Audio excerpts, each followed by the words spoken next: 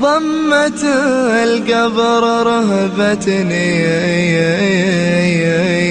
خلت أفكاري شتات، ولفظة أنفاس رعبتني.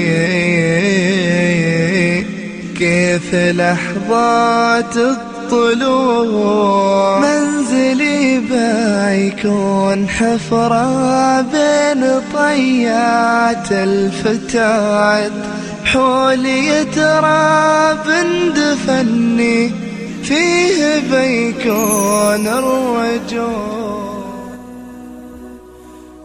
السؤال الخامس: ما فرص التعويض أو الدور الثاني لامتحان الحياة؟ أمامك 3 محطات جعل الله لك منها فرصا رائعة للتطهر من ذنبك والتحرر من عقوبات شرك، وتفصيلها كما يلي: المحطة الأولى التمحيص الدنيوي. وتمحيص ذنوب العبد في الدنيا يحصل عن طريق 4 أشياء. 1. الاستغفار، وقد علمنا النبي صلى الله عليه وسلم أن نحرص على جرعة يومية منه لا تقل عن 100 مرة، وحثنا على أن نستفتح بها كل يوم، فقال رسول الله صلى الله عليه وسلم: ما أصبحت غداة قط إلا استغفرت الله تعالى فيها 100 مرة. والغداء الوقت ما بين الفجر وطلوع الشمس. ولماذا 100؟ والجواب: لأن ذنوبنا كثيرة دورية وذاكرتنا سمكية. ومن هنا أوصى بكر بن عبد الله المزني: إنكم تكثرون من الذنوب فاستكثروا من الاستغفار، فإن العبد إذا وجد يوم القيامة بين كل سطرين من كتابه استغفارا سره ذلك. وكلما زاد الاستغفار زادت فرص المغفرة وكثر التعرض لأوقات الإجابة. فقد قال لقمان لابنه: يا بني عود لسانك اللهم اغفر لي، فإن لله ساعات لا يرد فيها سائلا. وأبشر، هذا الاستغفار سيجاورك في قبرك ويحرسك بعد موتك ويؤانسك في وحشتك. قال أبو المنهال: ما جاور عبد في قبره من جار خير من استغفار كثير. الاستغفار في كل صلاة. عن عائشة قالت: كان رسول الله صلى الله عليه وسلم يكثر أن يقول في ركوعه وسجوده: سبحانك اللهم ربنا وبحمدك اللهم اغفر لي. يتأول القرآن، أي يفعل ما أمر به، أي قوله تعالى: فسبح بحمد ربك واستغفره إنه كان توابا. وعقب كل صلاة مفروضة، فقد كان رسول الله صلى الله عليه وسلم إذا انصرف من صلاته استغفر 3 فقال: استغفر الله استغفر الله استغفر الله. وفي الأسحار لقوله تعالى: والمستغفرين بالأسحار. وفي ختام كل مجلس لقول النبي صلى الله عليه وسلم: من جلس في مجلس فكثر فيه لغطه فقال قبل أن يقوم من مجلسه ذلك: سبحانك اللهم ربنا وبحمدك أشهد أن لا إله إلا أنت أستغفرك وأتوب إليك، إلا غفر له ما كان في مجلسه ذلك. وعند الخروج من الخلاء، علمك رسولك أن تقول عند الخروج من الخلاء: غفرانك. فكما من الله عليك بطهارة جسدك فسله أن يطهر قلبك من الذنوب ويغفر لك، وهكذا تتطهر من ذنوبك كلما أخطأت، وتبيض صحيفتك على مدار يومك مهما غفلت فأغواك الشيطان ففرطت. 2. التوبة. والتوبة غير الاستغفار، فإن التوبة عمل والاستغفار قول.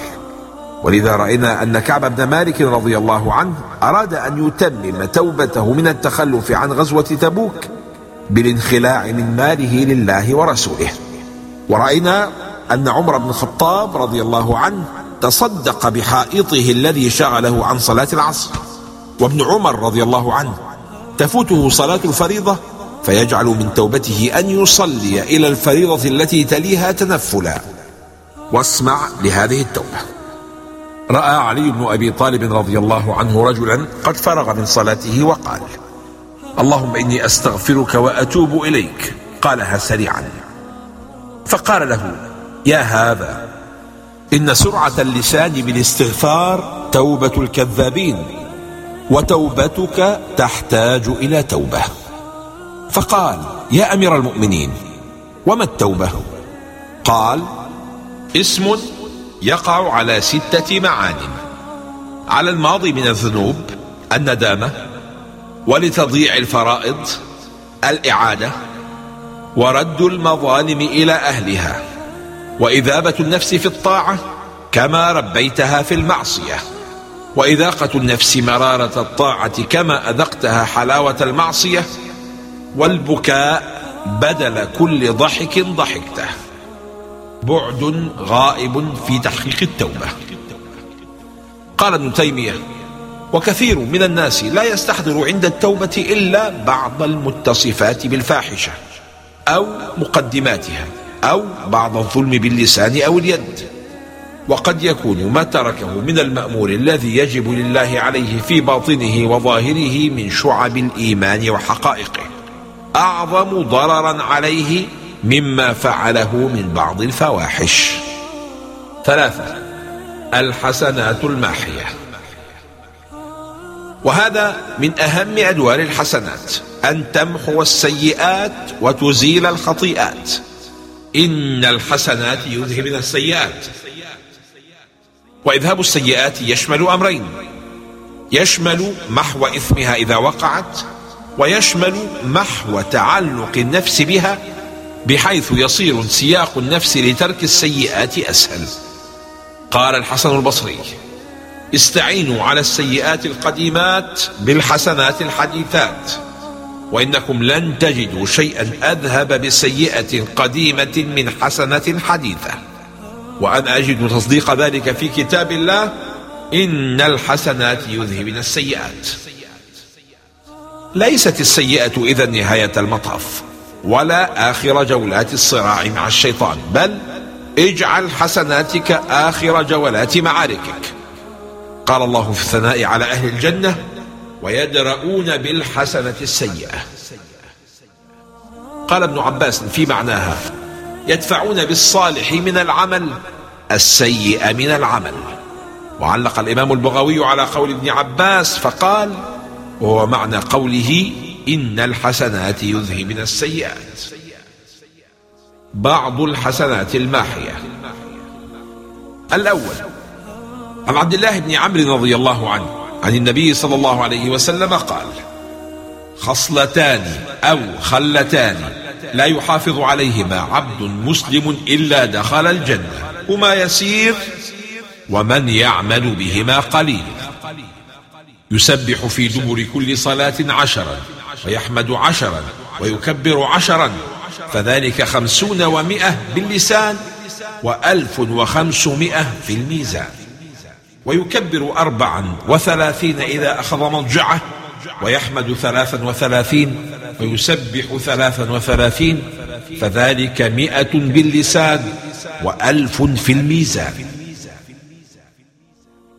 فلقد رأيت رسول الله صلى الله عليه وسلم يعقدها بيده، أي ليعلم بذلك أصحابه.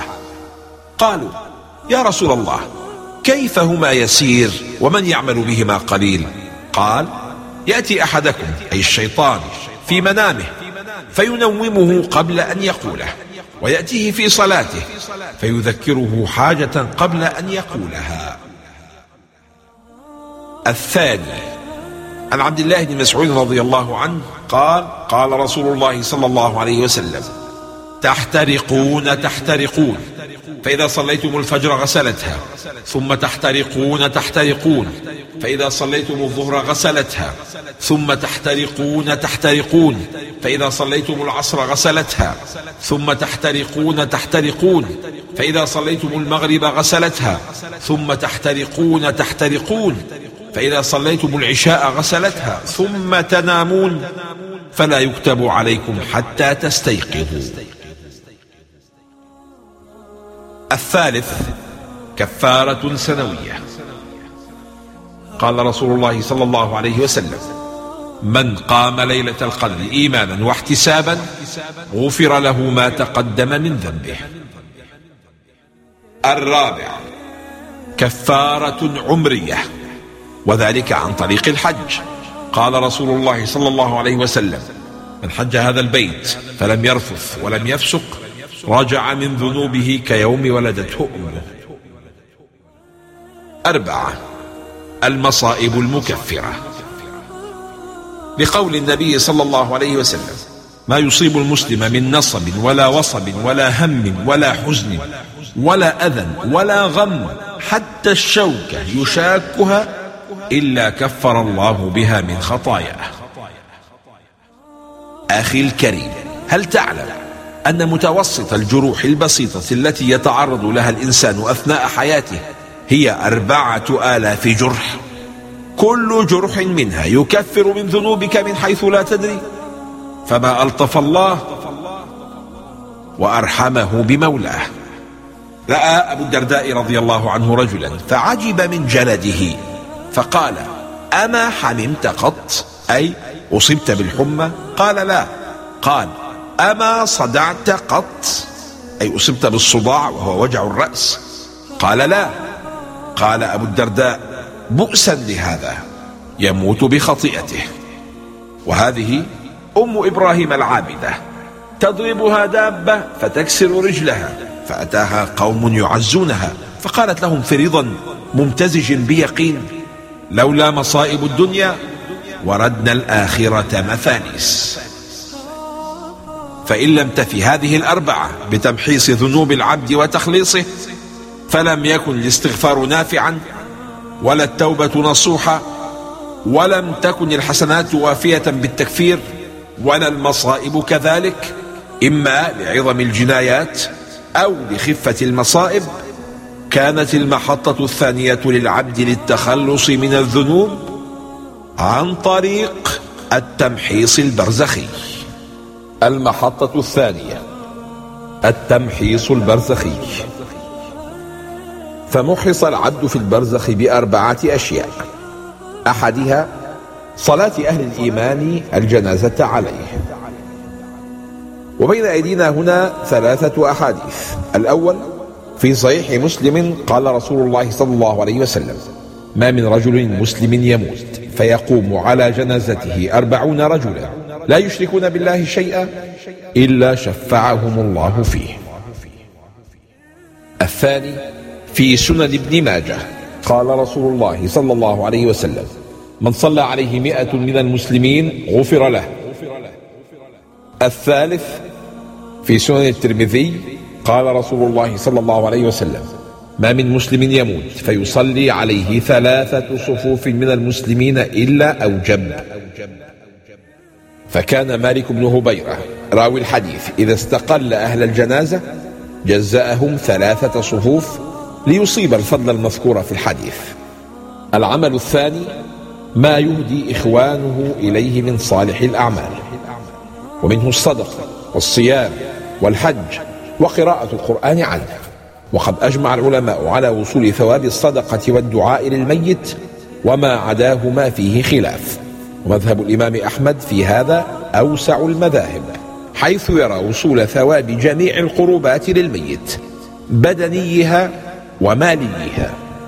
قال الإمام أحمد: الميت يصل إليه كل شيء من الخير للنصوص الواردة فيه، ولأن المسلمين يجتمعون من كل مصر ويقرؤون ويهدون لموتاهم من غير نكير، فكان إجماعا. قال ابن القيم في كتاب الروح في بشارة رائعة: وقد ينقطع عنه العذاب بدعاء أو صدقة أو استغفار أو ثواب حج أو قراءة تصل إليه من بعض أقاربه أو غيرهم، فإذا قرأت شيئا من القرآن ثم قلت اللهم اجعل ثواب ما قرأته لفلان، فسيصل هذا الثواب له إذا تقبل الله منك قراءتك. وهذا أرجح قولي العلماء. دعواتنا تصل لأمواتنا، وقد تكون سبب تخفيف عذاب المسيئين أو رفعة درجات المحسنين، ويرى الصالحون ارتفاع درجاتهم في الجنة من قبورهم مستبشرين. ولذا كان النبي صلى الله عليه وسلم إذا فرغ من دفن الميت وقف عليه فقال استغفروا الله لأخيكم وسلوا له التثبيت فإنه الآن يسأل. ولذا أوصى عمرو بن العاص رضي الله عنه بينما هو في سياق الموت: إذا دفنتموني فأقيموا حول قبري قدر ما تنحر جزور ويقسم لحمها حتى أستأنس بكم وأعلم ماذا أراجع به رسل ربي. وقد شبه بعض العلماء الوقوف على القبر للدعاء للميت بمدد ثان للميت بعد مدد صلاة الجنازة عليه، وقالوا أن الصلاة عليه بمثابة من اجتمعوا بباب الملك يشفعون لصاحبهم، وأما الوقوف على القبر للدعاء له فهو بمثابة مدد إضافي. وقد رأى حاتم الأصم أن مرورك بالقبور مع عدم دعائك لأهلها لون من ألوان الخيانة لهؤلاء الأموات، حيث بخلت عنهم بأعظم الهبات وهي بعض الدعوات. فقال رحمه الله: من مر بفناء القبور ولم يتفكر في نفسه ولم يدع لهم فقد خان نفسه وخانهم. واسمع ما ترجم به المؤرخ المقريزي لزوجته التي توفيت في عمر الشباب، فقد حكى عن رؤيا مؤثرة رآها لها في المنام فقال: واتفق لي أني كنت أكثر من الاستغفار لها بعد موتها، فأريتها في بعض الليالي أي في رؤيا وقد دخلت علي بهيئتها التي كفنتها بها، فقلت لها وأنا أعرف أنها ميتة: يا أم محمد، الذي أرسله لك يصل؟ أعني استغفاري لها. قالت: نعم، في كل يوم تصل هديتك إلي. ثم بكت وقالت: قد علمت أني عاجزة عن مكافأتك. فقلت لها: لا عليك، عما قليل نلتقي. ما أفضل ما يهدى للميت؟ قال ابن القيم: الأفضل ما كان أنفع في نفسه، فالعتق عنه والصدقة أفضل من الصيام عنه، وأفضل الصدقة ما صادفت حاجة من المتصدق عليه وكانت دائمة مستمرة. ومنه قوله صلى الله عليه وسلم: أفضل الصدقة سقي الماء، وهذا في موضع يقل فيه الماء ويكثر فيه العطش، وإلا فسقي الماء على الأنهار لا يكون أفضل من إطعام الطعام عند الحاجة صادفت حاجة من المتصدق عليه وكانت دائمة مستمرة. وكذلك الدعاء والاستغفار له إذا كان بصدق من الداعي وإخلاص وتضرع فهو في موضعه أفضل من الصدقة عنه. الثالث: الحسنات الجارية. ما أروع أن يموت العبد دون أن يتوقف جريان حسناته وارتقاء درجاته. قال رسول الله صلى الله عليه وسلم: 7 يجري للعبد أجرهن وهو في قبره بعد موته: من علم علما أو أجرى نهرا أو حفر بئرا أو غرس نخلا أو بنى مسجدا أو ورث مصحفا أو ترك ولدا يستغفر له بعد موته. أضف إلى هذه 7 2 رواهما ابن ماجه: أو بيتا لابن السبيل بناه، أو صدقة أخرجها من ماله في صحته وحياته تلحقه من بعد موته. والعاشر: الرباط في سبيل الله، بقول النبي صلى الله عليه وسلم: كل عمل منقطع عن صاحبه إذا مات إلا المرابط في سبيل الله، فإنه ينمى له عمله ويجري عليه رزقه إلى يوم القيامة. وقد نظم الإمام السيوطي هذه الحسنات 10 الجارية في 4 أبيات من الشعر فقال: إذا مات ابن آدم ليس يجري عليه من فعال غير 10، علوم بثها ودعاء نجلي، وغرس النخل والصدقات تجري، وراثة مصحف ورباط ثغر، وحفر البئر أو إجراء نهر، وبيت للغريب بناه يأوي إليه أو بناء محل ذكري. وهذا الذي جعل العلماء يرجحون أن الإنسان لا ينبأ بعمله إلا بعد انقضاء فترة بقائه في القبر، لأن أعمال الميت تصله أثناء فترة القبر من خلال صدقاته الجارية. قال تعالى: ينبأ الإنسان يومئذ بما قدم وأخر. فهذا الإنباء على الرأي الراجح يتم يوم القيامة عند وزن الأعمال. الرابع: تمحيصه بفتنة القبر. ومما يكفر سيئات الميت روعة الفتان، أي سؤال الملكين في القبر. والفتنة هي الاختبار، والكل في القبر مختبر، فالمؤمن يفتن فينجو بعد أن يجيب على سؤال الملكين، والكافر يفتن فيهلك بعد أن يعجز عن الإجابة، فتأتيه العقوبة والعذاب نتيجة فشله في الاختبار. واختبار المؤمن في قبره وفزعه فيه من مكفرات الذنوب، وهو مما يدفع الله به عذاب النار في الآخرة. قال شيخ الإسلام ابن تيمية في كتابه منهاج السنة أن مما يكفر السيئات ما يبتلى به المؤمن في قبره من الضغطة وفتنة الملكين. فإن لم يكف ما فات لتمحيص الذنوب وبقيت عليه ذنوب راجحة، عذب في قبره بحسب ذنوبه قلة أو كثرة. المحطة الثالثة: تمحيص يوم القيامة.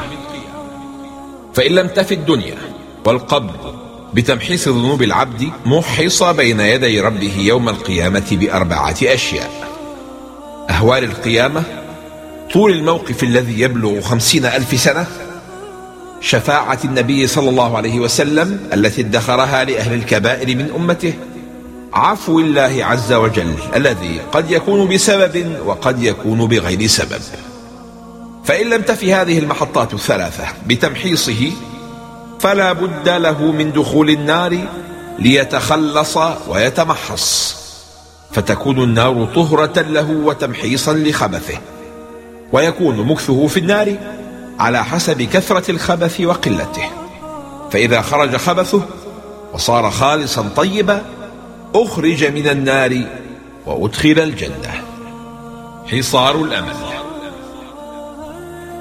عن عبد الله بن مسعود رضي الله عنه قال: خط رسول الله صلى الله عليه وسلم خطا مربعا، وخط خطا في الوسط خارجا منه، وخط خططا صغارا إلى هذا الذي في الوسط من جانبه الذي في الوسط، وقال: هذا الإنسان، وهذا أجله قد أحاط به، وهذا الخط الخارج أمله، وهذه الخطط الصغار الأعراض، أي الآفات العارضة له، فإن أخطأه هذا نهشه هذا، وإن أخطأه هذا نهشه هذا،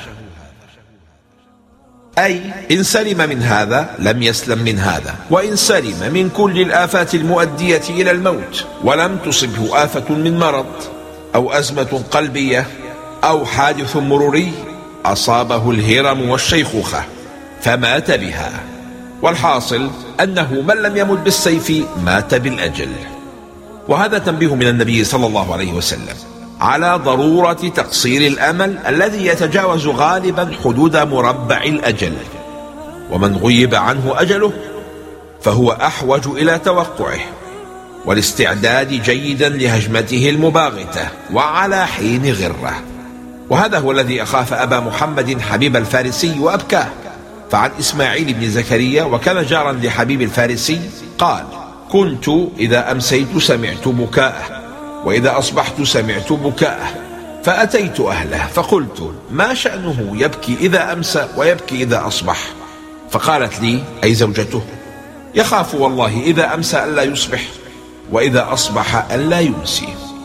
وليس بالبكاء وحده يغرس حبيب في قلوبنا اليقين بالموت، بل بإجراءات عملية رمزية يؤديها كل يوم. فكان يوصي امرأته صبيحة كل يوم: إذا مت في اليوم فأرسلي إلى فلان يغسلني، وافعلي كذا واصنعي كذا. فقيل لامرأته: أرأى رؤيا؟ أي هل رأى رؤيا تدفعه إلى هذا القول؟ قالت: هذا يقوله في كل يوم. وأخبرني بالله، كيف لا يكون غريبا في هذه الدار من هو على جناح سفر وسينزل مرغما في أي لحظة عن راحلة الحياة إلى حفرة القبر؟ أنت يا أخي مسافر، نعم، مسافر في صورة مقيم، وساع على هيئة راقد، من أصدق ما قيل عن حياتك. وما هذه الأيام إلا مراحل يحث بها داع إلى الموت قاصد، وأعجب شيء لو تأملت أنها منازل تطوى والمسافر قاعد.